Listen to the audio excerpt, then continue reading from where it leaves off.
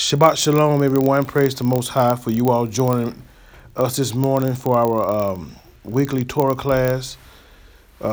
Praise Yah. We're gonna be today. Our Torah class is gonna be our Torah portion is gonna be from the book of Exodus 30, beginning at verse 11 through 34 and 35. 1 Kings 18, 1 through 39, and 2 Corinthians 3, 1 through 8.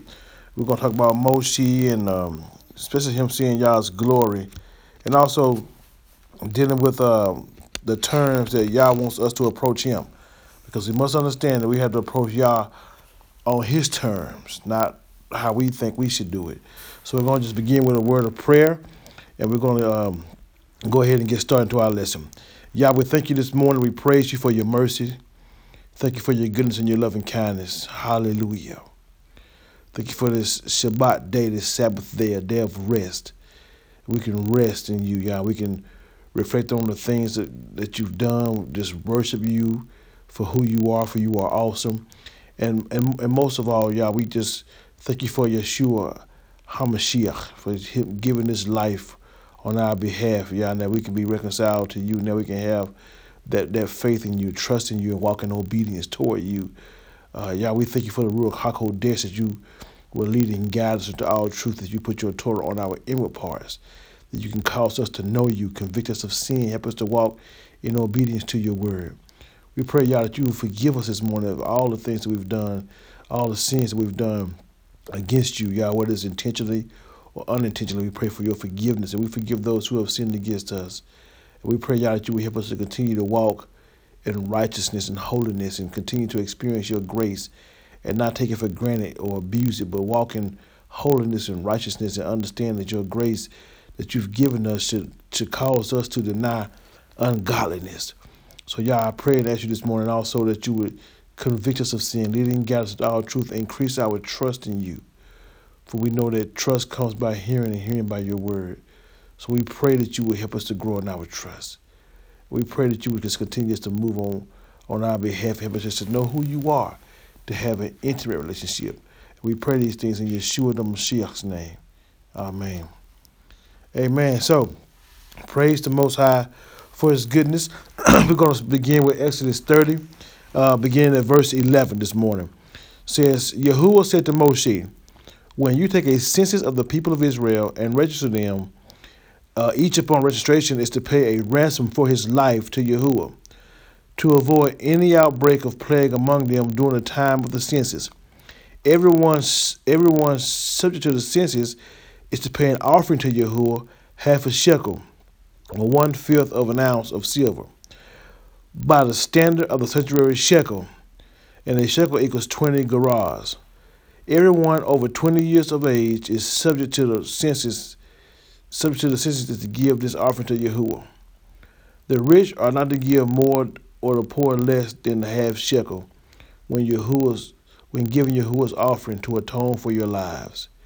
You are to take the atonement money from the people of Israel and use it for the service in the tent of meeting, so that it will be a reminder of the people of Israel before Yahuwah to atone for your lives. Yahuwah said to Moshe, you are to make a basin of bronze and a base of bronze for washing. Place it between the tent of meeting and the altar, and put water in it. Aharon and his sons will wash their hands and their feet there. When they enter the tent of meeting, they are to wash with water so that they won't die. Also, when they approach the altar to minister by burning an offering for Yahuwah, they are to wash their hands and feet so they won't die. This is to be a perpetual law for them throughout all their generations.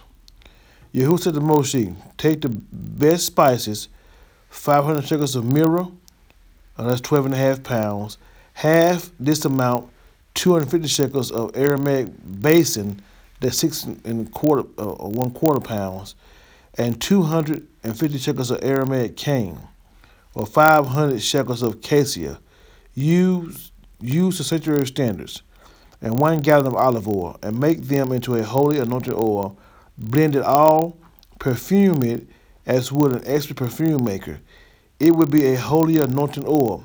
Use it to anoint the tent of meeting, the ark of the testimony, the table and all its utensils, the menorah and all its utensils, the incense altar, the altar for burnt offering and all its utensils, and the basin with its base. You are to consecrate them. They will be especially holy, and whoever touches them will be holy. Then you are to anoint Aharon and his sons. You are to consecrate them to serve me in the office of Kohen, or office of priest. Tell the people of Israel, this is to be a holy anointing oil for me through all your generations. It is not to be used for anointing a person's body, and you are not to make any like it with the same composition or ingredients. It is holy, and you are to treat it as holy. Whoever makes any like it or uses it on any unauthorized person is to be cut off from his people. Yahuwah said to Moshe, take Aramaic plant seed substance, balsam, raceme, sweet onycha root, and bitter galbanium gum, these spices along with the frankincense, all in equal quantities, and make incense, blended and perfumed as with an expert perfume maker, salted, pure, and holy. You are to grind up some of it very finely, finely, and put it in front of the testimony in the tent of meeting where I meet with you. You are to regard it as especially holy. You are to make for your own use any incense like it. You are not to make for your own use any incense like it, with the same composition of ingredients. You are to treat it as holy for Yahuwah. Whoever makes up any like it is to use as perfume, to be cut off from his people. Amen. The first thing I want to address before I go back to verse 11, where we started from, is just talk about the anointing oil, because this is important. It says the anointing oil, this is to be a holy anointing oil for me to all your generations. It is not to be used for anointing people's body, and you are not to make any like it with the same composition of ingredients. It is holy, and you are to treat it as holy. Whoever makes any like it or uses it on any unauthorized person is to be cut off from his people. Now, the reason I reread that and I want to address that is to talk about people sell this. I've seen on TV many people, especially Christian pastors, who market this, who sell this, to anoint people. And according to the Most High, you're not supposed to make anything like it or put it on anybody's body.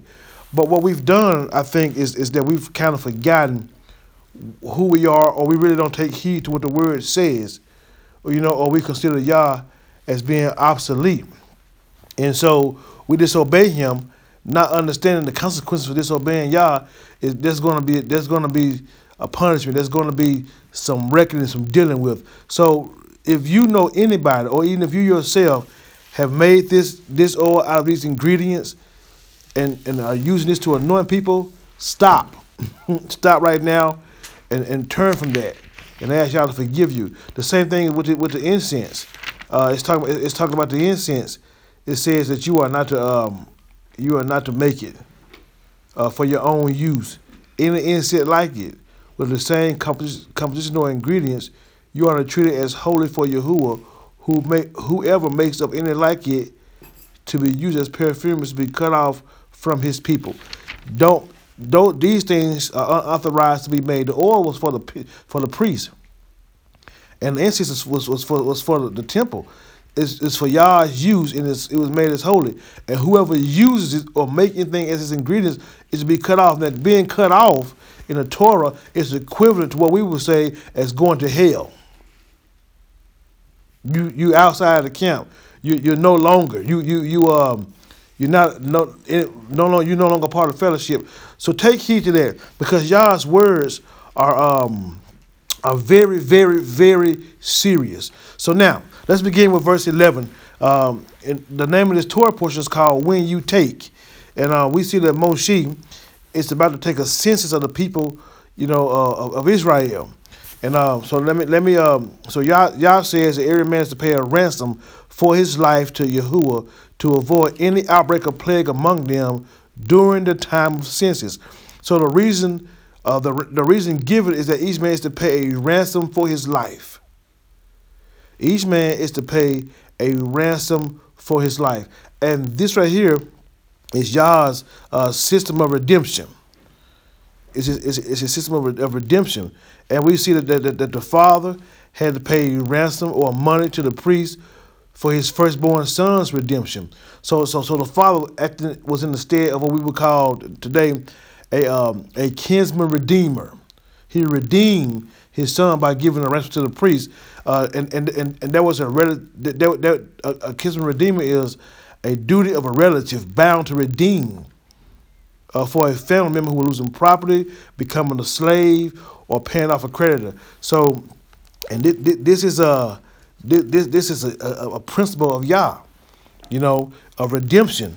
Listen, because have understanding, when everybody is born, every individual that's ever being born on this planet, human being that's born on this planet, we are born in debt to Yah.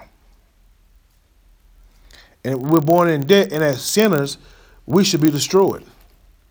So the debt that we owe to the Most High is our lives. So in order to be spared, someone else has to pay the price. So the father had to give a ransom. So someone else has to pay the price, and they got to pay the price for our redemption. Now this system right here, when you're looking at it, it's a point in type from Exodus 30, beginning at verse 11 through the end of the chapter. It's a point in type, and the entire system, it points to Yeshua. It points to the Mashiach. Remember, everything in Torah that you read, that you study, always points to the Mashiach, to Yeshua. And so the system was trying to teach Israel that all has to be redeemed. That all people, all mankind has to be redeemed. Israel has to be redeemed. Anybody that wants to be engrafted into the covenants of Israel to have Yeshua as their Messiah, if you want to come back and be in right relationship with the Most High, then you have to be redeemed. Yeshua is the one that paid the price on our behalf, who brings us back to the Most High. Now listen, the unsaved world are those who don't acknowledge Yeshua, those who are not grafted into the covenants of Israel and acknowledge Yeshua as the Messiah. They don't even acknowledge that they need to be redeemed. They don't acknowledge that they need to be redeemed. And so now listen, the price was verse 13 says this: everyone subject to the census is to pay an offering to Yahuwah, half a shekel, 1/5 of an ounce of silver, by the standard of the sanctuary shekel. It said everyone 20 years of age, or everyone over 20 years of age who is subject to the census is to give an offering to Yahuwah. So everyone that was over 20 years, so let's bring in about accountability of people. Everyone at 20 years begin to have to understand redemption. Now listen to this. It says the price that they had, the price that Yah gave them was the same for everyone. Verse 15 says that the rich are not to give more or the poor less than half a shekel when giving Yahuwah's offering to atone for your lives. So the price is the same. So there's no greater price for the rich and no less price for the poor. The price for redemption is the same for everyone. And remember now, again, as I said, this all points to Yeshua HaMashiach.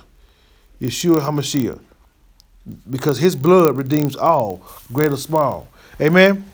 So now, we have the Yah tells them that you are make a basin bronze with a base at the bronze for washing, and you are to place it between the tent of meeting and the altar and put water in it. Aharon and all his sons will wash their hands and their feet there when they enter the tent of meeting. They are to wash with water so they won't die. Also, when they approach the altar to minister by burning an offering to Yahuwah, They are to wash their hands and feet so they won't die. This is to be a perpetual law for them throughout all their generations. So they are to wash their hands. The hands and the feet are to be washed. Now only the hands into the brazen altar.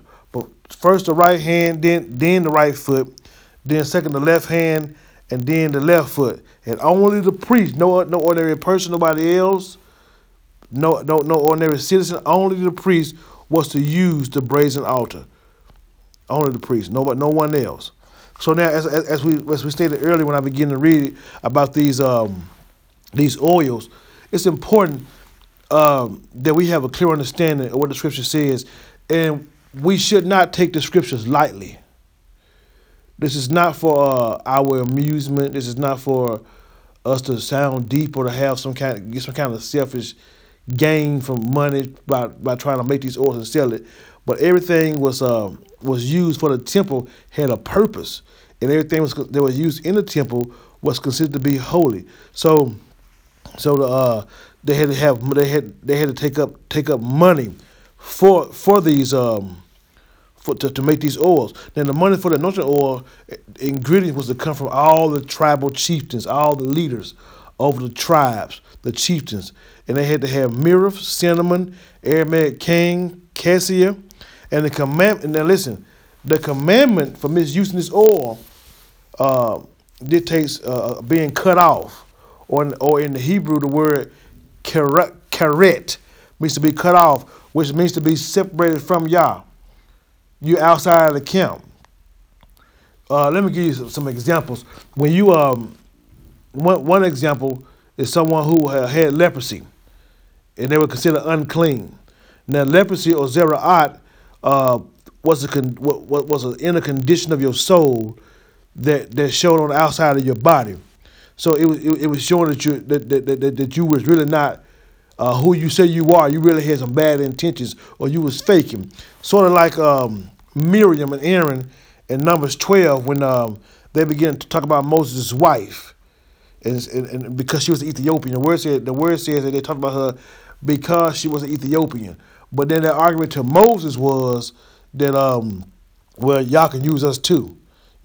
So when Yah appeared, he called Moses and Miriam on her own, and he told them how he felt about Moses, and he gave Miriam Zera'at, and he put her out, and she was cut off.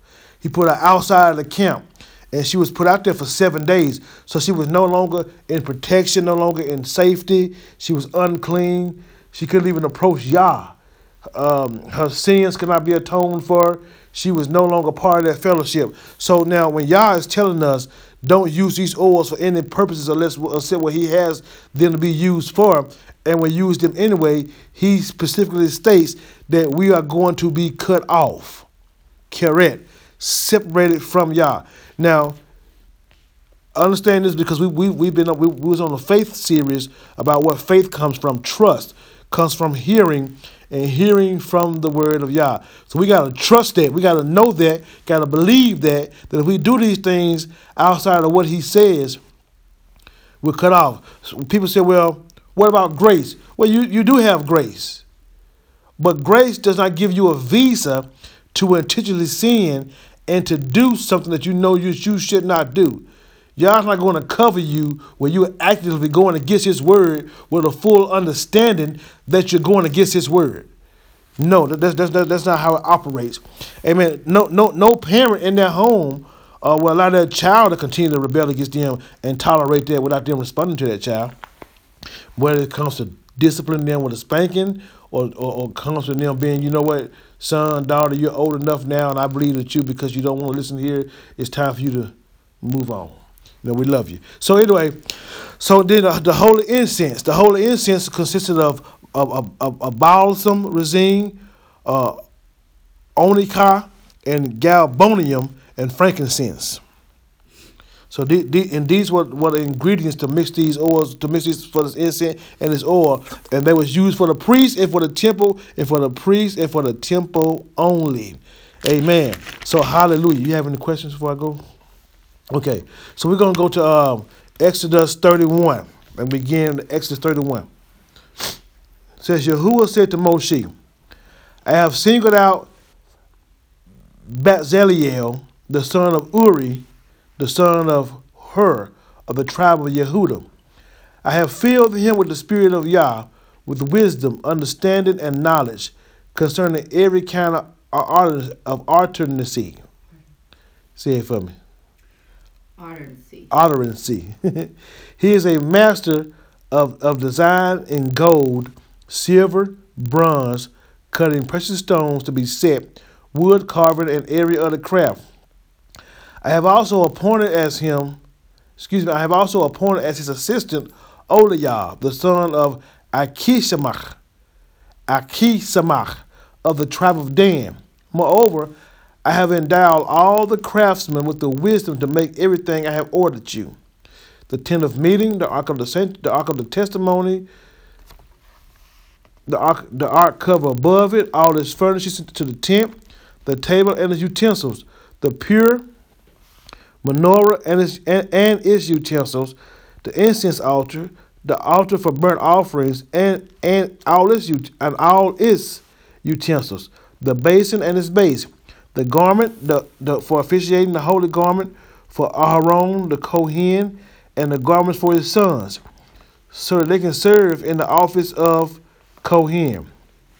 The anointing oil and the incense of aromatic spices for the holy place, there to make everything just as I have ordered you. Yahuwah said to Moshe, tell the people of Israel, you are to observe my Shabbats. This is a sign between me and you through all your generations, so that you will know that I am Yahuwah, who set you apart from me. Therefore you are to keep my Shabbat, Sabbath, because it is set apart for you. Everyone who treats it as ordinary, listen to this. Everyone who treats it as ordinary must be put to death. For whoever does any work on it is to be cut off from his people. On 6 days, work will get done. But the seventh day is Shabbat, for complete rest, set apart for Yahuwah. Whoever does any kind of work on the day of Shabbat must be put to death. The people of Israel are to keep the Shabbat, to observe the Shabbat through all the generations as a perpetual covenant. It is a sign between me and the people of Israel forever. Forever don't mean a long time. Forever exists outside of time. So forever is never ending. It always is and always was. So, for in 6 days, Yahuwah made heaven and earth, but on the seventh day, he stopped working and rested. And when he had finished speaking with Moshe on Mount Sinai, Yahuwah gave him 2 tablets of the testimony, tablets of stone inscribed by the finger of Yah. Now listen, Moses has been on the summit of Mount Sinai now for several weeks. And Yah talks to him, and Yah tells him he's going to choose Bezaleel to be in charge of the building of the tabernacle, the clothing, and the implements. And Oliab is to be his assistant. And Bezaleel is from the tribe of Judah, and Oliab is of the tribe of Dan. Now listen, verse 12. Yah is giving us, he begins to speak about the Sabbath, the Shabbats, how important it is to honor the Sabbath, to keep it holy, to rest on this day. Now again, you're gonna continue to hear me speak about this often. Faith, trust comes by hearing, and hearing by the word of Yah. When Yah speaks, he means what he says. He means what he says. He says, tell the people of Israel, you are to observe my Shabbats, for this is a sign between me and you through all your generations, so that you will know that I am Yahuwah, who set you apart from me. Therefore, you are to keep my Shabbats, because it is set apart for you. Everyone, listen to this carefully. Everyone who treats it as ordinary must be put to death. For whoever does any kind of work on it is to be cut off from his people. So now, So now the rationale for the Sabbath is the creation. The verse 13 says this: "You are to keep my Sabbaths." You are to keep my Sabbath.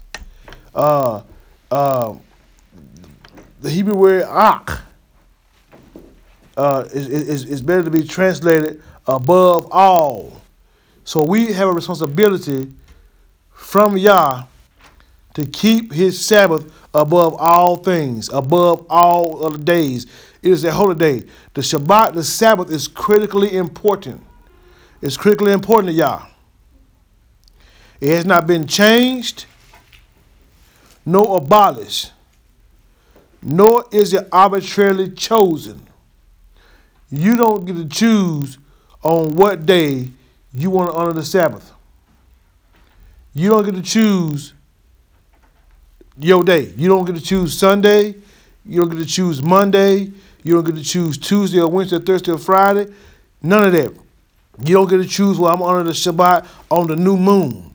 You don't, none of that. Yah says in 6 days you shall work.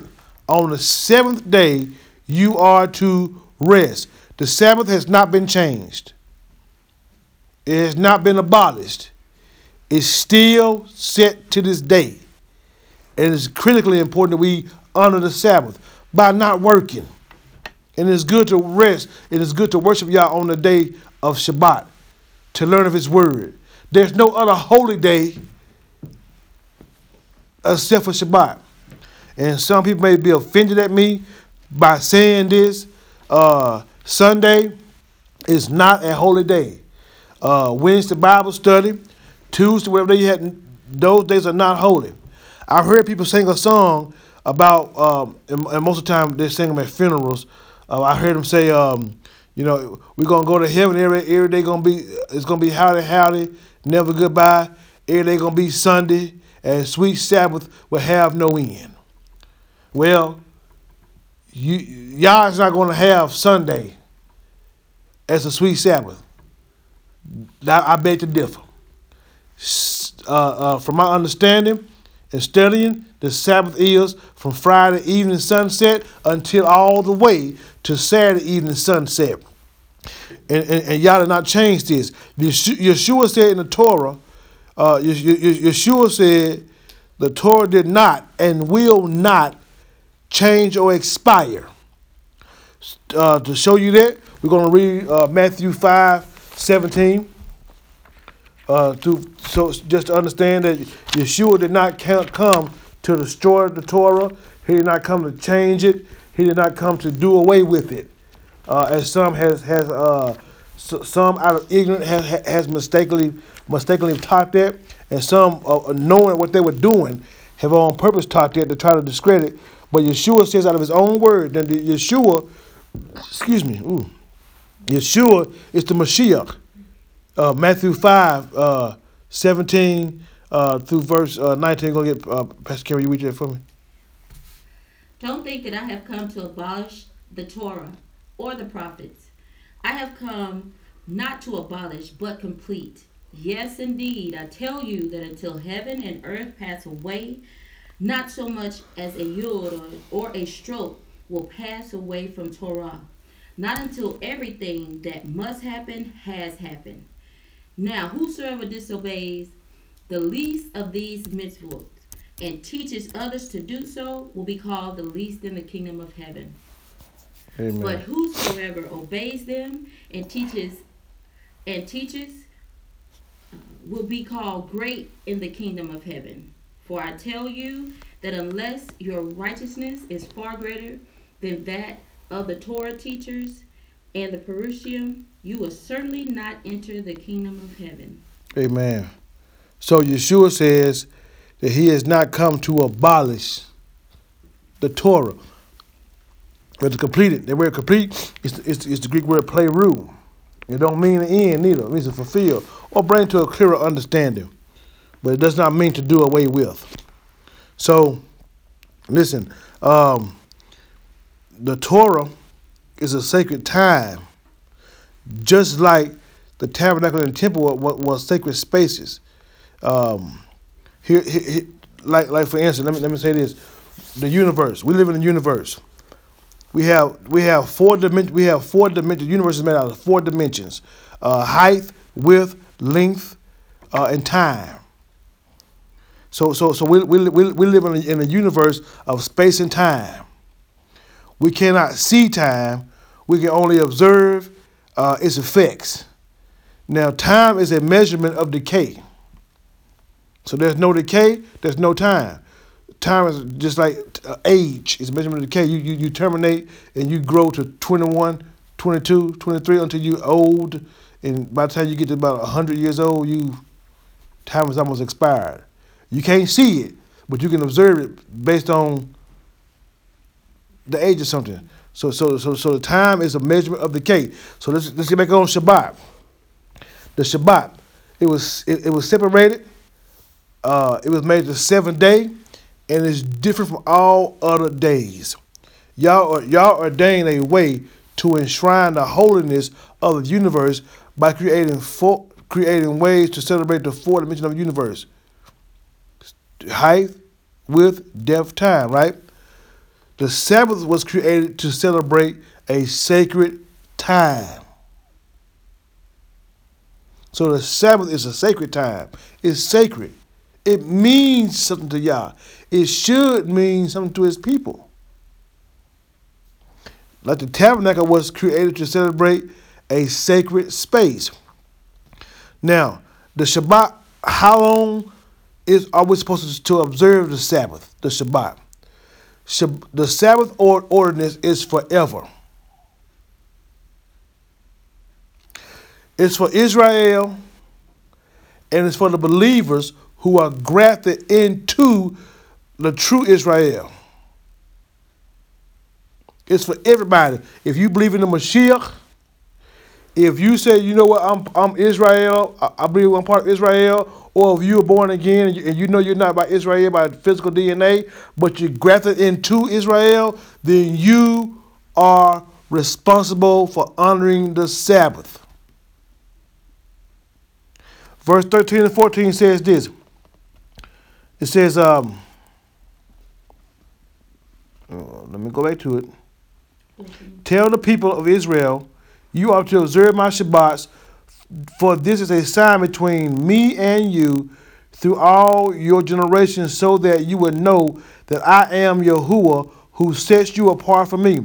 Therefore, you are to keep my Sabbath, because it is set apart for you. Everyone who treats it as ordinary must be put to death. For whoever does any work on it is to be cut off from his people. So, Yah says he's Yah, he's Yahuwah, who makes us holy, right? Holy is Kadesh, be holy. The purpose of the Sabbath, of the Shabbat, is to make Israel holy. Kadosh is holiness. So it's a holy day, and it makes you holy. So Shabbat is holiness for you as a believer under the Sabbath. So the idea that the Sabbath closed. So the idea is that the Shabbat clothes those who observes it in holiness. So it covers you, it clothes you. Who observes it in holiness. That's good to me. Then the holiness of the Sabbath is transmitted to those who observe it. So you're holy. This day is holy, and it's transmitted to you. So the Sabbath, listen, Yeshua says in Mark 2:27, he says the Sabbath, the Shabbat, was made for man, not man for the Sabbath. Meant Sabbath was necessary in order to give holiness to man. That's what that means. When Yeshua said the Sabbath was made for man and not man for the Sabbath, he's meaning that the Sabbath was necessary in order to give holiness to man. And I want to be holy. I want to be righteous. I just want to be right. It's a song. I want to be. And listen, why would we not want to obey Yah? Why do we always want to put our own opinion in something? Or what we think, how we feel? Listen, submit yourself. Humble yourself. And let's follow Yah's ways. So the Shabbat is given as the Hebrew word, an oath. Or translated as a sign. So it means it was given as an affirmation. It's given to you as proof, and it's a mark of distinction. And so Yah makes connection between His creation and the Sabbath, Shabbat. So Shabbat is clearly a defined, ordained, set apart block of time, a set apart block of sacred time. Not just any block of time. There's no other day sacred except for the Shabbat. Just like there's no other name, character, reputation, whereby men can be delivered or redeemed or saved except for Yeshua HaMashiach. That's the only way. Well, the Sabbath is no other day except for that day. It's not just any. It's not just any block of time. So Yah is setting up. Now listen. Well, people say, well, that's Torah. That we've done away with the law. Well, first of all, the Torah is not done away with. But to respond to the argument, this is Yah on the summit of Mount Sinai talking to Moshe before he is even given him the Torah. So the Shabbat comes before the Torah. Shabbat comes in creation. When Yah made Adam and mankind, he rested. And before he's given the Torah to Moshe to give to Israel, he's already setting it up. This is what we're going to do. So that's serious. So we don't have time to be trying to vacillate because, listen, your ways, your thoughts don't overrule the Most High. If we're going to be His people, His children, then we have a responsibility to submit to His will in spite of our own feelings. So you can't be booed up by the adversary so deep in your feelings. You got to learn how to humble yourself and submit yourself to His will. So anyway, let's go to any comments before I go forward.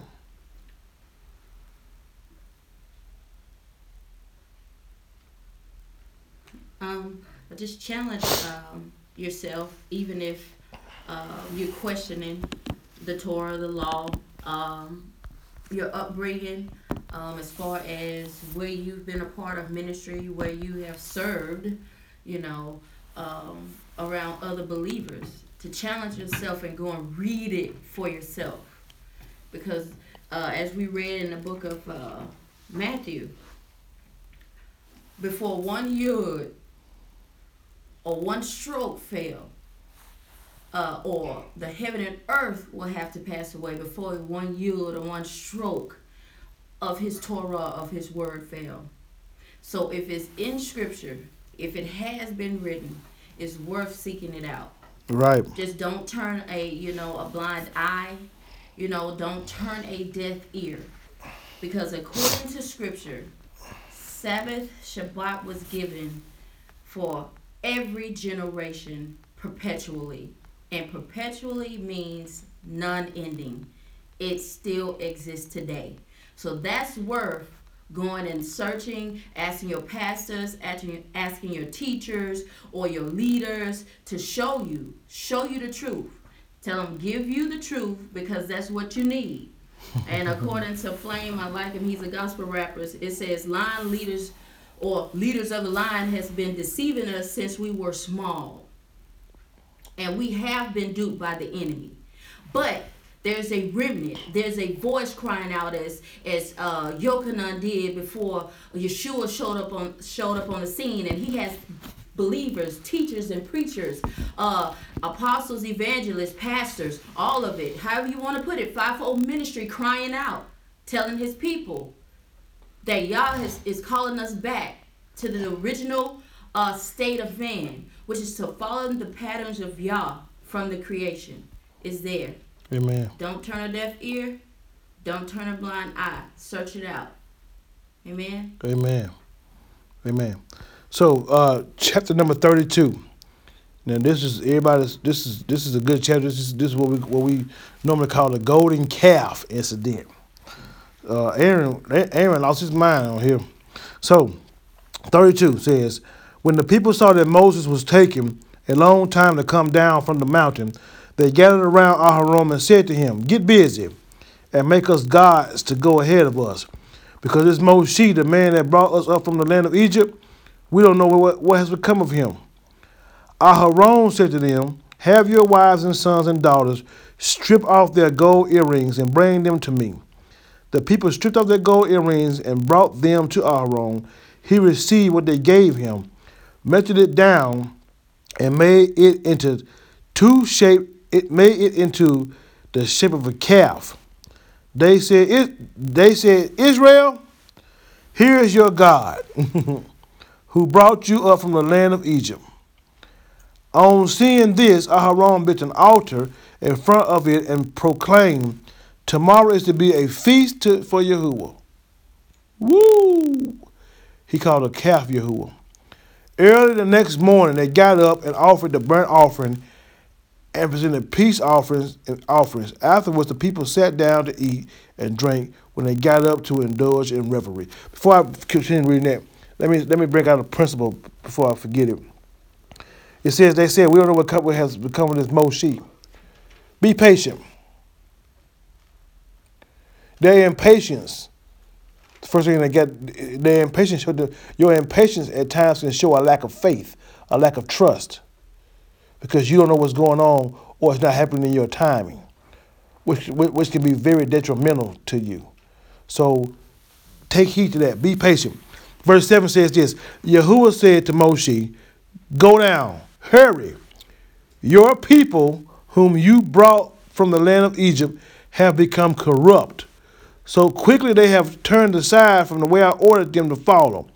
They have cast a metal statue of a calf, worshipped it, sacrificed to it, and said, 'Israel, here is your God, who brought you up from the land of Egypt.'" Yahuwah continued speaking to Moshe, "I have been watching these people, and you can see how stiff-necked they are. Now leave me alone so that my anger can blaze against them, and I can put an end to them. I will make a nation out of you instead." And Moshe pleaded with Yahuwah, his Elohim. He said, "Yahuwah, why must your anger blaze against your own people, whom you brought out of the land of Egypt with great power and a strong hand?" Now we see Moshe the mediator praying, because if he wouldn't begin to pray, trouble would have been. Woo-woo. Why let the Egyptians say, the world, the foolish talk of men, the Egyptians, why let the Egyptians say it was the evil intentions, even until he led them out to slaughter them in the hills and wipe them off the face of the earth? Turn from your fierce anger, relent. Don't bring such a disaster on your people. Remember Abraham, Yishak, and Israel, your servants, to whom you swore by your very self. You promised them, "I will make your descendants as many as the stars in the sky. I will give all this land I have spoken about to your descendants, and they will possess it forever." Yahuwah then changed his mind about the disaster he had planned for his people. Moshe turned and went down from the mountain with the 2 tablets of the testimony in his hand. Tablets inscribed on both sides, on the front and on the back. The tablets were the work of Yah, and the writing was the writing of Yah engraved on the tablets. When Yehoshua heard the noise of the people shouting, he said to Moshe, "It sounds like war in the camp." He answered, that is neither the clamor of victory nor the wailing of defeat. What I hear is the sound of people singing." But the moment Moshe got near the camp, when he saw the calf and the dancing, his own anger blazed up. He threw down the tablets that he had holding and shattered them at the base of the mountain. Seizing the calf they had made, he melted it in the fire on the ground to powder, which he scattered on the water, did make the people of Israel drink it. Moshe said to Aharon, "What did these people do to you to make you lead them in such a terrible sin? Aharon replied, "Oh, my Lord, my Lord shouldn't be so angry. You know, you know what these people are like, that they are determined to do evil. So they said to me, make us gods to go ahead of us, because Moshe, this man that brought us from the land of Egypt, we don't know what has become of him." I answered them, "Anyone with gold, strip it off." They gave it to me. I threw it in the fire, and out came this calf. When Moshe saw the people had gotten out of control, because Aharon had allowed them to get out of control to the derision of their enemies, Moshe stood at the entrance of the tent to the camp and shouted, "Whoever is for Yahuwah, come to me." All the descendants of Levi rallied around him. He told them, "Here is what Yahuwah, the God of Israel, says. Each one of you put a sword on his side and go up and down the camp from gate to gate, and every man is to kill his own kinsman, his own friend, his own neighbor." The sons of Levi did Moshe said, and that day 3,000 people died. Moshe said, "You have consecrated yourselves today to Yahuwah, because every one of you has been against his own son and against his own kinsman, in order to bring a blessing on yourselves today." The next day, Moshe said to the people, "You have committed a terrible sin. Now I will go up to Yahuwah, and maybe I'll be able to atone for your sin." Moshe went back to Yahuwah and said, "Please, these people have committed a terrible sin. They have made themselves a god out of gold. Now if you would just forgive their sins, but if you won't, then I beg you, blot me out of your book, which you have written." He put himself in that place. Yahuwah answered Moshe, To those who have sinned against me are the ones I will blot out of my book. Now go and lead the people to the place I told you about. My angel will go ahead of you. Nevertheless, the time for punishment will come, and then I will punish them for their sin.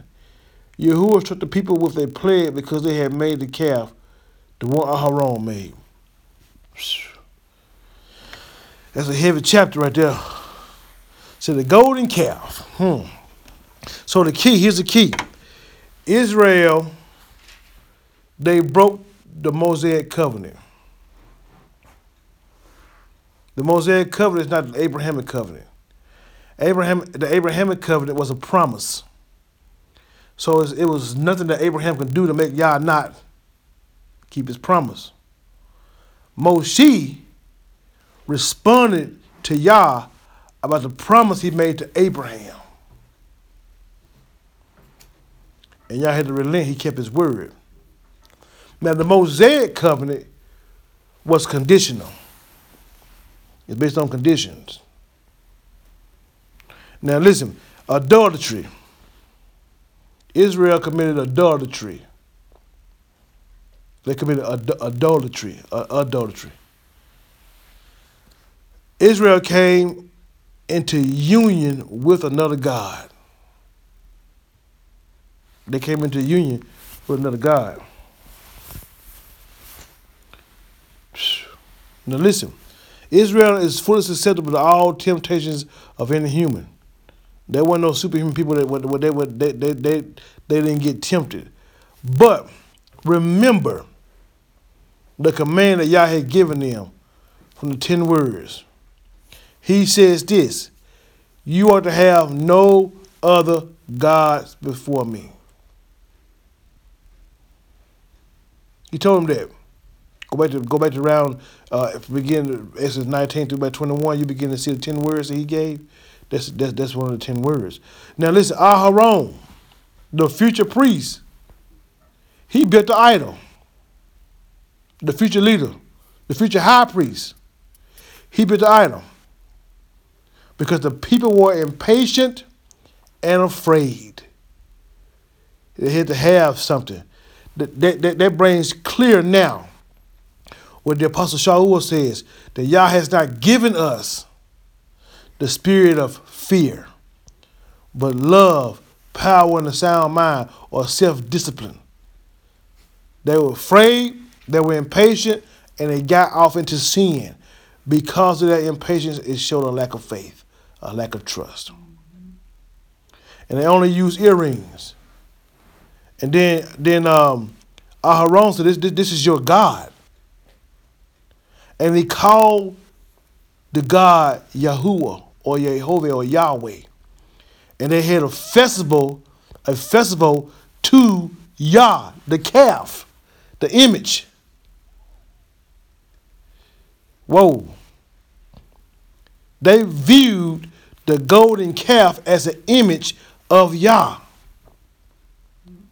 Another command that was broken. Because he said he didn't speak to them. When he spoke from the mountain, they saw fire. They didn't see any kind of image. And they made the calf image. So listen to this. Here's a lesson we can learn from the golden calf. Israel's instinct was not to trust Yah. That's not a good thing. We have to trust him. Our instinct is to fall back on traditions and comfortable beliefs and compromise and to rationalize and disregard the truth. And we cannot do that. We have to walk by trust. But here's the deal. Human beings, we at times need a visible proof of Yah's presence. We rationalize, we fall back on traditions, something that's come what we've always heard, what we believe, and we don't want to hear the truth. It gets a little difficult at times to receive the truth. And we need a visible proof of Yah's presence. And the golden calf was man's solution. Yah understands and understood that we needed a physical proof of his presence. And his solution was the temple, the tabernacle. The tabernacle was Yah's solution. The golden calf was man's solution, and the golden calf is the anti-tabernacle. It's not what you think, how you feel. It's what Yah says. But when things don't go our way, we become impatient, we begin to do different. Now the adversary is so cunning and crafty that people say other things. Now, they say, well, God's delay is not God now. We're going so long and things are not working out. Maybe we should try another way. Maybe we missed the Most High. Listen, because things are not coming in a time that you think they should come, does not give you the visa to disregard Yah's word. Be patient. Wait on him. We've read previously in some of our lessons in Hebrews 4, and this is talking about the bitter quarrel, but I'm going to use the scripture. It says that the word did not do them any good because it was not mixed with trust, their faith. So listen, when Yah gives you a word, it has to be mixed in with your trust. You can't be impatient because impatience gives you a mind to do something different because you don't see it working like you should, which can cause you trouble. So we need to be still, be patient, and not make golden calves in our own lives. Y'all understood that Israel needed a physical proof. He's going to give them that. And he was doing it in the form of a tabernacle. They did it in the form of a golden calf. And not only did they, verses or chapters before, the requirements and what they were to bring and to contribute. Not only did they waste gold and silver and all that Aaron told them to bring on this false god, you just see how that same mindset is prevalent. We take what Yah has given us or allowed us to acquire and to gain and to contribute to his work, and because we get anxious and impatient, and just have to do something or think that y'all's not gonna come through. We take what y'all has given us and blessed it, and we take it and give it to the enemy and submit it to the enemy or to the work of the enemy, and then it is all cast down. It all comes to naught to the point that it was melted down. He burned it up, threw it in the water, and made them drink it. Mm. I'm sure that could not have been tasteful. Mm.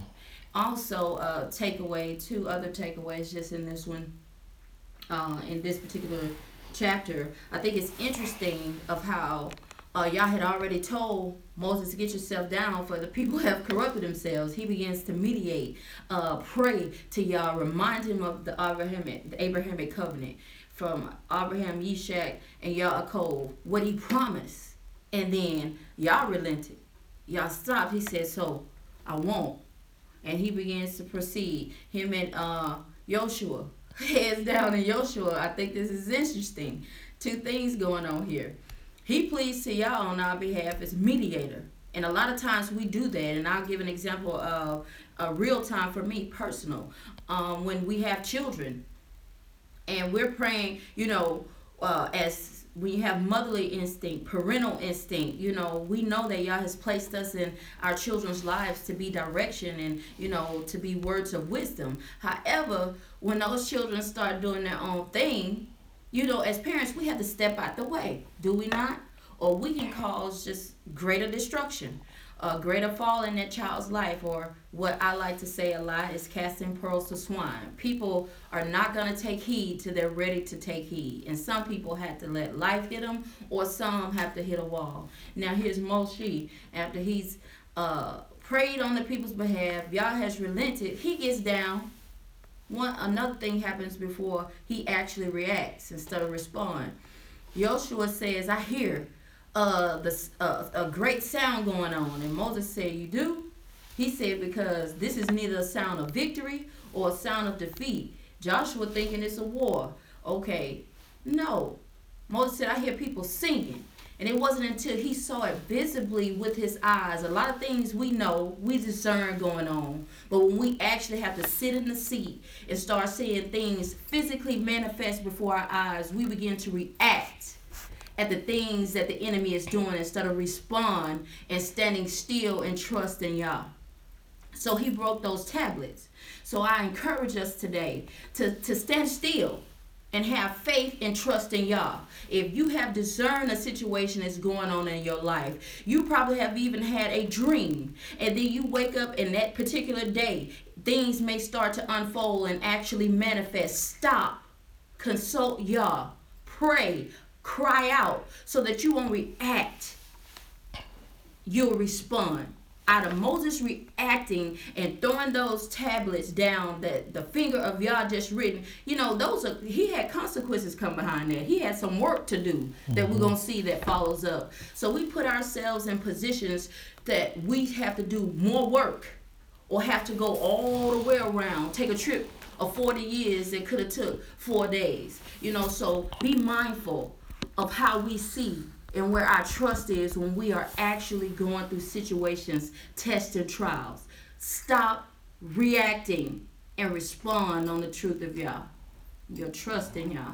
Amen? Amen. Amen. So now, question. Was Yah indecisive when he was talking to Moshe, when he tells Moshe, when he says, Israel is your people? Here's the answer. Yah was not being indecisive. He was teaching. Moses bore the sins of Israel on his shoulders. So Israel saw Moses as their one and only channel to Yah. He was their mediator. So he comes to the rescue. Yah sends Moses back down the mountain. Moses sees the golden calf. He sees the calf and throws the tablets of the Ten Commandments on the ground. He breaks. Listen. He throws them on the ground. So breaking the tablets was a Middle Eastern custom. Indicates that the covenant was broke. Mm-hmm. So he breaks the covenant because of what he saw. Listen to this. His feelings. Aharon, he falls to peer pressure. So ask yourself this question. Do you please Yah or your friends? See, in this walk, you got to understand, do you please Yah or do you please your friends? Because if you're going to please your friends, you probably not going to please Yah. And to please Yah, you probably ain't going to please your friends. So you got to make a decision. So Moses, he divides Israel. The tribe of Levi comes on this side. They begin to go up and down the camp, doing some, bringing understanding. We'll say it like that. So Yah, listen to this. But that was a principle, because Yah divides in order to achieve unity. Unity is not consensus. It is not compromise. It is not conformance. It is not unanimity. But unity is oneness with the Ruach. In order to be one with the Ruach, you have to be obedient in spite of what you feel you should do. Now listen, the Levites, they stand with Moshe. Only the Levites came forward with Moses, and they were not yet priests yet. Now, and they showed tribal loyalty toward Moses because Moses was a Levite. Now we can kind of see why Yah even chose Moses, because remember that Yah adopted Levi from Yaakov, so the scriptures begin to make sense to us. But listen, they killed 3,000 calf worshiping Israelites with the sword. The penalty for idolatry was death. The Levites killed their own tribal members, even their sons who were idolaters. They did not compromise. Now here's the contradiction. Check this right here out. They went from having a curse on them to being blessed. Remember Levi and Simeon, what they did. Genesis 49, 5 through 7 says this: Simeon and Levi are brothers. Cursed be their anger. I will divide them. I will scatter them in Israel. So the destinies for Levi and Simeon were blood and killing, pure Jacob's deathbed blessing. The violent nature put Yah's use to kill idolatry. Levi's violent nature was put to Yah's use to kill idolatry. The idolaters. Levi was also, they were scattered throughout the land of Canaan. Remember, they only had 48 cities. And now Levi, there was to deal with blood all day, every day, as priest. Levi's destiny remains, but the nature changes. Instead of unjust killing, now it will be justified killing, used in animal sacrifices. So the nature changes. Here's a key God principle. At verse 33 says this key God principle: those who have sinned against me are the ones I will blot out of my book. Listen to this: far more than 3,000 die as a result of the calf worship. A plague killed thousands more. This was punishment. But here's the word. It said, those who have sinned against me are the ones I will blot out my book. The sin, what sin is y'all talking about here? He's dealing with intentional sin, high-handed sin, blasphemy, those who are intentionally going against him, knowing they're doing wrong. And they're showing a lack of faith. And those are the ones that he blots out of his book. So ask yourself that question, because when you read Revelation, God, y'all don't change. Revelation is the last book in the Bible, which makes y'all so amazing. So I'm going to read to you all something that's going to Show you he don't change. He mean what he says. Um,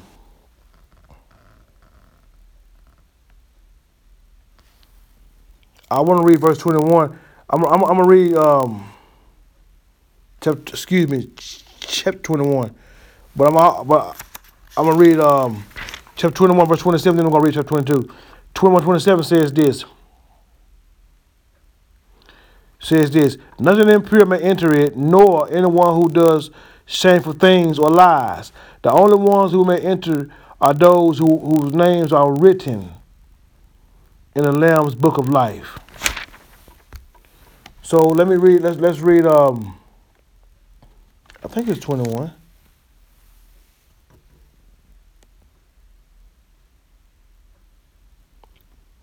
Excuse me, people. I'm trying to find. Okay, we're gonna go to 20. I guess it's 20.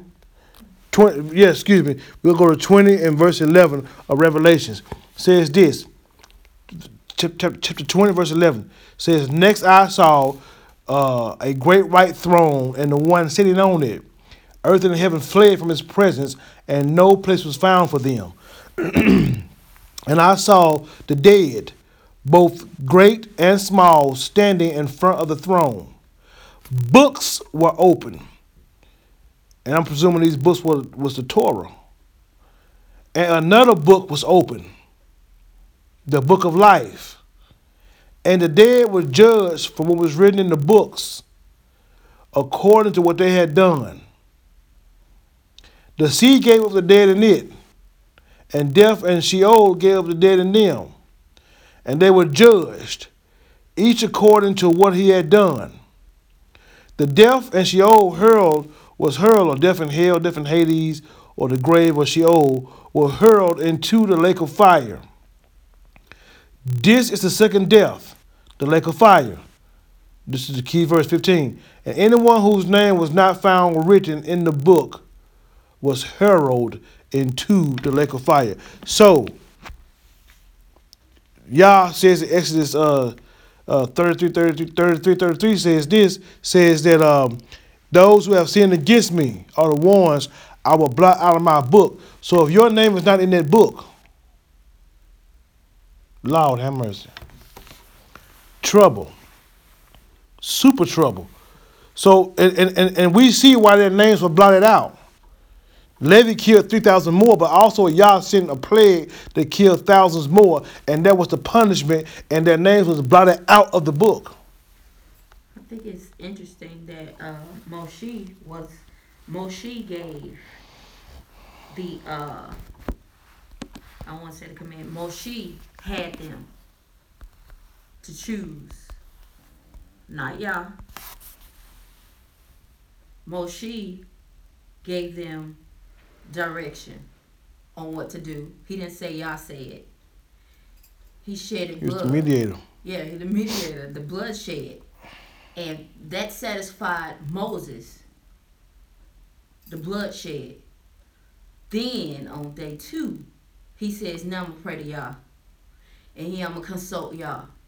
And then what Yah required, which was what Yah resulted to, and which was still a plague. So we have to deal with our decision making. We need to choose intentionally choose the will of Yah. Amen. Because when we don't, there are consequences we suffer. Right. So Amen. I thought that was interesting. Amen. So Exodus 33 said, listen, the covenant is broken. Israel's relationship with Yah is broken. Yet the covenant remains. Breaking the covenant, breaking the Torah, breaking the law does not end the law. But the Mosaic covenant contains blessings and curses. And the curses resulted from breaking the law. So let's go to 33. Hallelujah. Hallelujah. 33:1 says, Yahuwah said to Moshe, "Leave, you and the people you brought up from the land of Egypt, and move on from here toward the land which I swore to Abraham, Yishak, and Yaakov. I will give it to your descendants. I will send an angel ahead of you, And I would drive out the Canaanite, the Amori, the Hittite, the Perizi, the Hivi, and the Yevusi, and you would go to a land flowing with milk and honey. But I myself would not go with you, because you are such a stiff-necked people that I might destroy you on the way. And when the people heard the bad news, they went into mourning, and no one wore his ornaments. Yahuwah said to Moshe, tell the people of Israel, you are a stiff-necked people. If I were to go up with you for even one moment, I would exterminate you. Now keep your ornaments off, then I will decide what to do with you. So from Mount Horeb onward, the people of Israel stripped themselves of the ornaments. Moshe took the tent and pitched it outside the camp. Far away from the camp, he called it the tent of meeting. Everyone who wanted to consult Yahuwah would go outside of the tent of meeting, outside the camp. Yah moved himself outside the camp. And everyone now in the camp was unclean. They was cut off at the moment. Ooh, that's ugly. So whenever Moshe went out to the tent of whenever Moshe went out to the tent of all the people, would get up and stand, each man at his tent door, to look at Moshe until he had gone into the tent. Whenever Moshe entered the tent, the column of the cloud would ascend and station itself at the entrance of the tent, and Yahuwah would speak with Moshe. When all the people saw the column of the cloud stationed at the entrance of the tent, they would get up and prostrate themselves, each man at his door. Yahuwah would speak with Moshe face to face, as a man speaks to his friend. Then he would return to the camp. But the young man who was his assistant, Yehoshua, the son of Nun, never left the tent. I want to say something right here too. I can see Yeshua so much in that. That he dwelt in the midst of his people who were unclean, who were sinful, who had done wrong. He gave his life. Now Yeshua became sin for us. He didn't leave us. He stayed with us. And he continued to pray to the Father on our behalf. Moshe would go to Yah and speak with him face to face or face to presence. He heard the audible voice of Yah and felt his tangible presence. And we're not going to go too fast because I got a 34, but he felt his presence. And Yah revealed his character, because the name means character, to Moshe. Reveal all that consisted of him, who he was, everything about him. Same as Yeshua. So anyway, Moshe said to Yahuwah, look, you say to this is him praying to Yah. You say to me, make these people move on, but you haven't let me know whom you would be sending with me. Nevertheless, you said, I know you by name. I know who you are. And also you have found favor in my sight. Now please, if it is really the case that I have found favor in your sight, show me your ways, so that I may understand you and continue finding favor in your sight. Moreover, keep on seeing this nation as your people. And he answered, set your mind at rest. He prayed to him. He put him to his word. He said, show me your ways, that I will continue to find favor in your sight, that I can understand you. Y'all show me your ways. I want to know your ways too. Hallelujah. He answered, set your mind at rest. My presence will go with you after all. And Moshe replied, if your presence doesn't go with us, don't make us go from here. For how else is it to be known that I have found favor in your sight, I and your people, other than by your going with us? That is what distinguishes us, me and your people, from all the other people on the earth. And Yahuwah said to Moshe, I will do what you have asked me to do, because you have found favor in my sight. I know you by name. But Moshe said, I beg you to show me your glory. He replied, I will cause my goodness to pass before you, And in your presence I will pronounce my name, the name of Yahuwah. Moreover, I will show favor to whomever I will, and I will display mercy to whomever I will. But my face, he continued, you cannot see, because a human being cannot look at me and remain alive. And here, he said, is the place for me. Stand on the rock, and when my glory passes by, I will put you inside the crevice in the rock and cover you with my hand until I have passed by. Then I remove my hand, and you will see my back, but my face is not to be seen. I'm going to finish reading on 34, and we're going to explain that. I can read it. Oh, you want to read it? Yahuwah said to Moshe, cut yourself 2 stone tablets, 2 stones like the first ones, and I will inscribe on the tablets the words that were on the first tablets, which you broke. Be ready by morning. In the morning you are to ascend to Mount Sinai and present yourself to me on the top of the mountain. No one is to come up with you, and no one is to be seen anywhere on the mountain. Don't even let the flocks of the herds feed in the front of the mountains. And Moshe cut 2 stone tablets like the first. Then he got up early in the morning and said, with the 2 stone tablets early in the morning, and with the 2 stone tablets in his hand, ascended Mount Sinai as Yahuwah had ordered him to do. Yahuwah descended in the cloud, stood with him there, and pronounced the name of Yahuwah. Yahuwah passed before him and proclaimed, Yud He Vav He. Yud He Vav He. Yahuwah is Elohim, merciful and compassionate, slow to anger, rich in grace and truth, showing grace to the 1,000th generation, forgiving offenses, crimes, and sins. Yet not exonerating the guilty, but causing the negative effect of the parents' offenses to be experienced by their children and the grandchildren, and even by the 3rd and 4th generations. At once Moshe bowed his head to the ground, prostrated himself, and said, if I have now found favor in your view, Yahuwah, then please let Yahuwah go with us, even though they are a stiff-necked people. And he said, let them go with us anyway, even though they are a stiff-necked people. And pardon our offenses and our sin, and take us as your possession. He said, here I am making a covenant in front of all your people, and I will do wonders, such as have not been created anywhere on the earth or in any nation. All the people around you will see the work of Yahuwah. What I am going to do through you will be awesome. Observe what I am ordering you to do today. Here, I am driving out ahead of you the Amori, the Canaanite, the Hittite, the Perizi, the Hivi, and the Yevusi.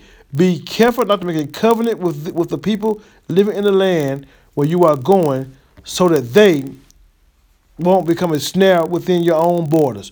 Rather, you are to demolish their altars, smash their standing stones, and cut down their sacred poles, because you are not to bow down to any other god, since Yahuwah, whose very name is jealous, is a jealous God. Don't make a covenant with the people living in the land. It will cause you to go astray after their gods and sacrifice to their gods. Then they will invite you to join them in eating their sacrifices, and you would take their daughters as wives for your sons. Their daughters will prostitute themselves to their own gods and make your sons do the same. Do not cast metal gods for yourselves. Keep the festival of Matzah by eating matzah, as I ordered you, for 7 days during the month of Aviv. For it was in the month of Aviv that you came out of Egypt. Everything that is first from the womb is mine. All the flocks of your livestock, and you are to set aside for me the males, the firstborn of cattle and flocks, the firstborn of a donkey.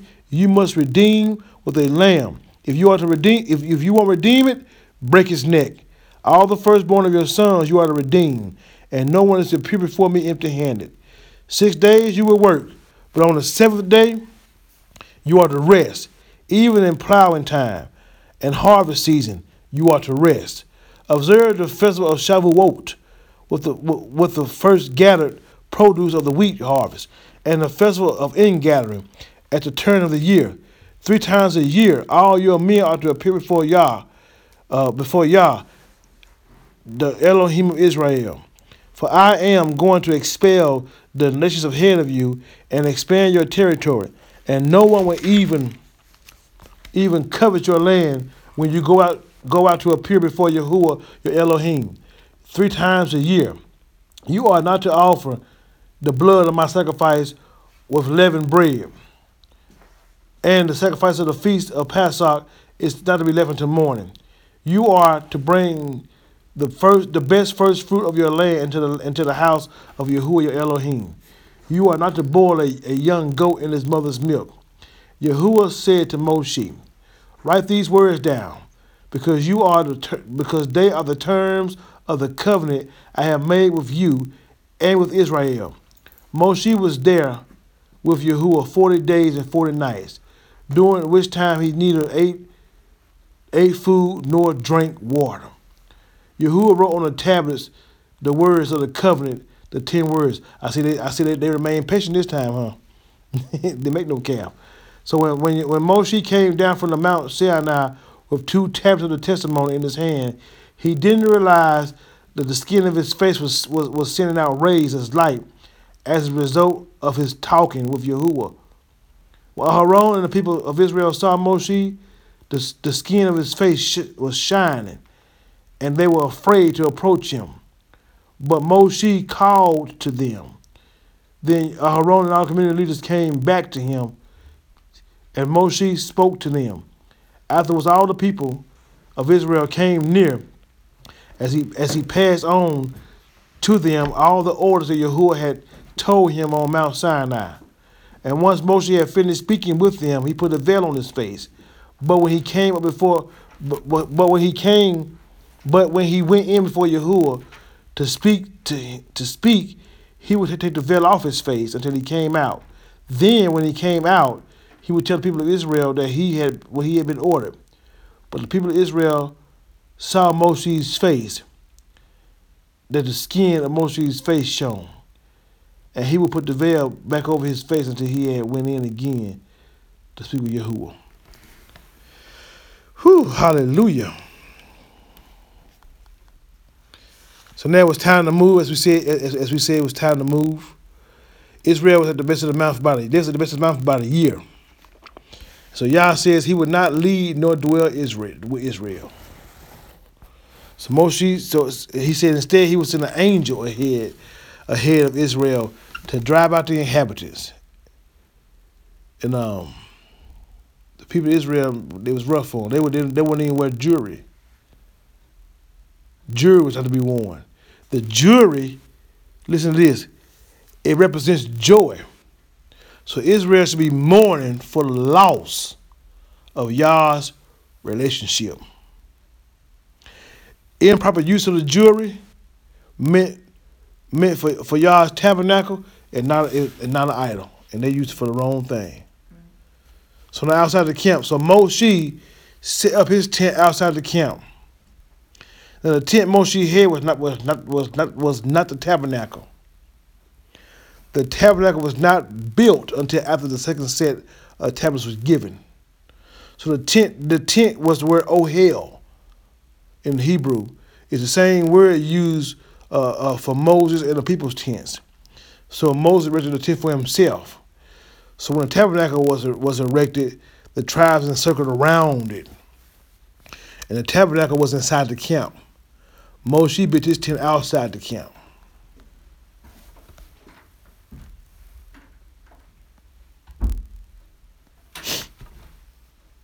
Amen. Hallelujah. So now by Israel's covenant being broken with Yah, the covenant was currently invalid. And we know that the covenant contains blessings and curses, and Yah he's going to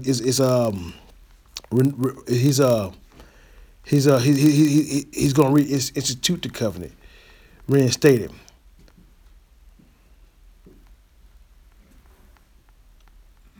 So now, the word says that Yah spoke to Moshe face to face. Spoke to him face to face as a man speaks to his friend. The word face is the Hebrew word panayim, which can mean a human or animal face, or it can mean presence. And so this verse means he spoke to Yah face to presence. Moses' face to Yah's presence. The idea is that Yah was near and not far away. So the prayer of a believer today is much like how Moshe and Yah communicated, that you speak in his presence now, which is actually good.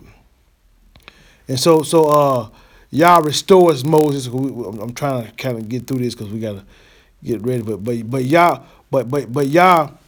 he restores Moses. And when he speaks to Moses in 34, he proclaims his character. He proclaimed 13 attributes of himself. He says that he says he has mercy to the 1,000th generation. This is an idiom, which means forever. Says that sin will affect the offspring to the 3rd and 4th generation, which is an idiom, which means that sin will affect the whole household. We gotta live right. Amen. Because in that day, the whole household usually consisted of the 3 to 4 generations. Because you have the mother and the father, the grandparents, great grandparents, and the children. And sin usually affected the entire household. It does to the same day. Now listen to this. There's only 2 ways to know the Most High. I want you all to hear me real well on Podbean, iTunes, and YouTube. There's only 2 ways you can know the Most High. By his name and by his characteristics. Yahuwah is Yah's name. Excuse me, this might be offensive, but I'm going to say it anyway. Allah is not Arabic for Yah. Not at all. Allah is the ancient moon god. So Yahuwah and Allah are not the same. Allah is a false god. The Quran describes Allah. Allah's characteristics are the total opposite of Yah's characteristics. So I had to say that. It was a Yud Hey and a Vav Hey. Yahuwah, Yahweh, Yahweh, Yehovah is how some people pronounce them. That's his name. It's a Yud, it's a Hey, it's a Vav, it's a Hey. Yahuwah Elohim is compassionate and gracious, slow to anger. Yahuwah is not a title. It's his name. A title is like Mr. or Mrs., Doctor, Congressman. They are not names. They are impersonal titles. They're impersonal. But Yahuwah, Yah, is very personal. He's El. El is the highest God of any pantheon of gods. So he's Yahuwah, the Most High. He's the Most High. Yahuwah is written in the Old Testament over 6,000 times in the original Hebrew Bible. And Moshe demonstrates how to approach Yah when we sin. Moshe demonstrates how we are to approach Yah when we sin. So here is how. We realize that sin has been committed. We acknowledge our sins and agree with him that we have sinned. Then we ask for forgiveness or restoration. The Hebrews, they were not sure that they were forgiven. So they felt stuck. But listen to this. Believers can always be sure that when you repent and turn, that you will be forgiven by the Most High. You have Yeshua HaMashiach, Jesus the Christ, Yeshua HaMashiach, our Messiah, that was given, that we have our redemption and forgiven of sin through. The covenant is remade. The golden calf worship broke the first covenant. Here are two conditions that Israel must do for the covenant, to be a part of this covenant. They must not mix themselves with the Canaanites and join them into idolatry. Today's time, we are not to mingle into with the world. Those who don't believe in Yah, those who don't believe in the Mashiach, those who live a life, contrary and do simple idolatrous things, we are not to mix into those covenants. We're definitely not part of Islam at all. And we must observe the several God-ordained appointment times. He said we got to observe Matzah, the Feast of Unleavened Bread. Shavuot. We got to observe his appointed times, Passover. And when you read verse 17 through 26, it'll cover all of these. Exodus 34, 17 through 26. Yah says that Israel is not to make a covenant or a peace treaty with the people of Canaan. They're to destroy the pagan altars, smashing their standing stones, cut down 3 poles. The tree poles. The tree poles were considered sacred. They were groves, or what they call Asherah poles, or Ashtar, or Astarte, or Ishtar, or the fertility goddess, or Easter. They're not to observe Easter. But of course we know what Israel did. They eventually disobeyed and made treaties. Joshua eventually did what Yah told him not to do. They made covenant which allowed the Canaanites king to remain in power if they paid tribute, which they shouldn't have done. And sometimes Israel did not drive out the people in the name of mercy and kindness. And listen, this disobedience is at the heart of Israel today. When Yah speaks, you got to get past you. And I think we don't want to get past us. It's hard for us to get past us because but who is right? You or Yah? So Yah is not a God of compromise and tolerance. The Messianic community is not to tolerate false gods, again, such as Allah. We're not to tolerate them. We're not to call what Yah calls evil good, or vice versa. Like for now, homosexuality, abortion, these things are not good, period. And we are not to compromise or tolerate that in our congregations. People do all the time. Or we're not to join in to celebrate pagan holidays and observe, for example, Halloween.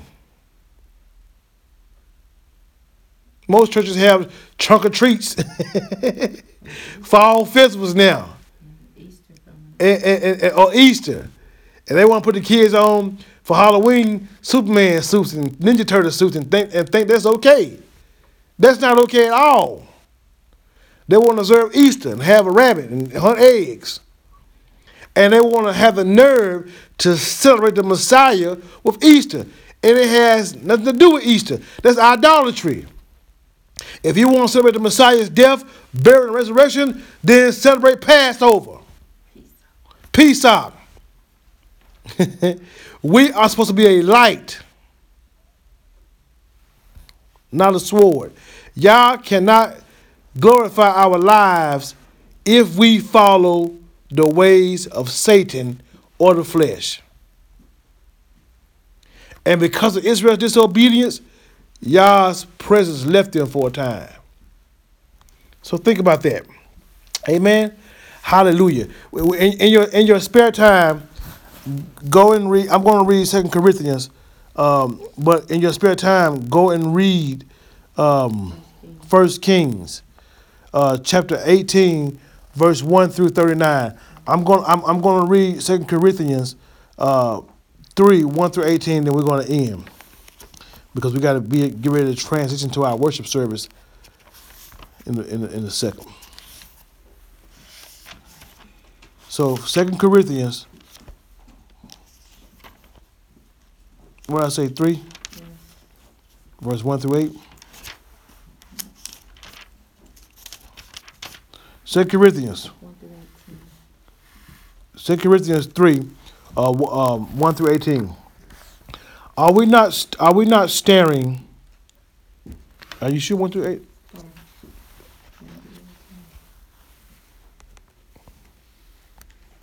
Okay, it's 1 through 8. Are we not starting to recommend ourselves again? Or do we, like some, need letters of recommendation, either to you or from you? You yourselves are our letter of recommendation, written on our hearts, known and read by everyone. You make it clear that you are a letter from the Messiah placed in our care, written not with ink, but by the Spirit of the living Elohim. Since on stone tablets, not on stone tablets, but on human hearts. Such is the confidence we have through the Messiah toward Yah. It is not that we are competent in ourselves to count anything as having come from us. On the contrary, our competence is from Yah. He has even made us competent to be workers serving a renewed covenant, the essence of which is not a written text, but the Spirit. For the written text brings death, but the Spirit gives life. Now, if that if that which worked death by means of a written engraved on stone tablets came with glory, such glory that people of Israel could not stand and look at Moshe's face because of his brightness, even though that brightness was already fading away, won't by working of the Spirit be accompanied by an even greater glory. Amen. So we're going to get ready to end this part. We're going to transition to our worship service. But feel free to check out the messages on iTunes, Podbean, our Ahav Love page. Like and share our page on YouTube. Comment if you want. If you have any questions, feel free to ask questions. You can even go on our website, ahavloveministry.com, and you can also send us an email. And all that is found on our website and our Facebook page. So we praise Yah for you all. Thank you all for joining us for this Torah class. We're going to give a word of prayer, and we're going to end. Yah, we thank you for your mercy and your loving kindness. Thank you, Yah, for keeping us, for blessing us. Thank you for keeping us. Help us to grow in you. Help us to walk in obedience and faithfulness toward you and not walk in sin. Yah, we just ask you to forgive us of the things that we've done wrong and help us to continue to walk in mercy. And thank you for allowing us to be in your presence. Thank you, Yah, for Yeshua, our Messiah that has given his life to redeem us. Thank you for making us born again, filling us with your spirit and giving us eternal life to know you. Thank you for allowing him to reconcile us back to you. We appreciate Yah. We thank you so much for that. We just glorify you and we thank you in Yeshua's name. Amen. Shalom, everyone.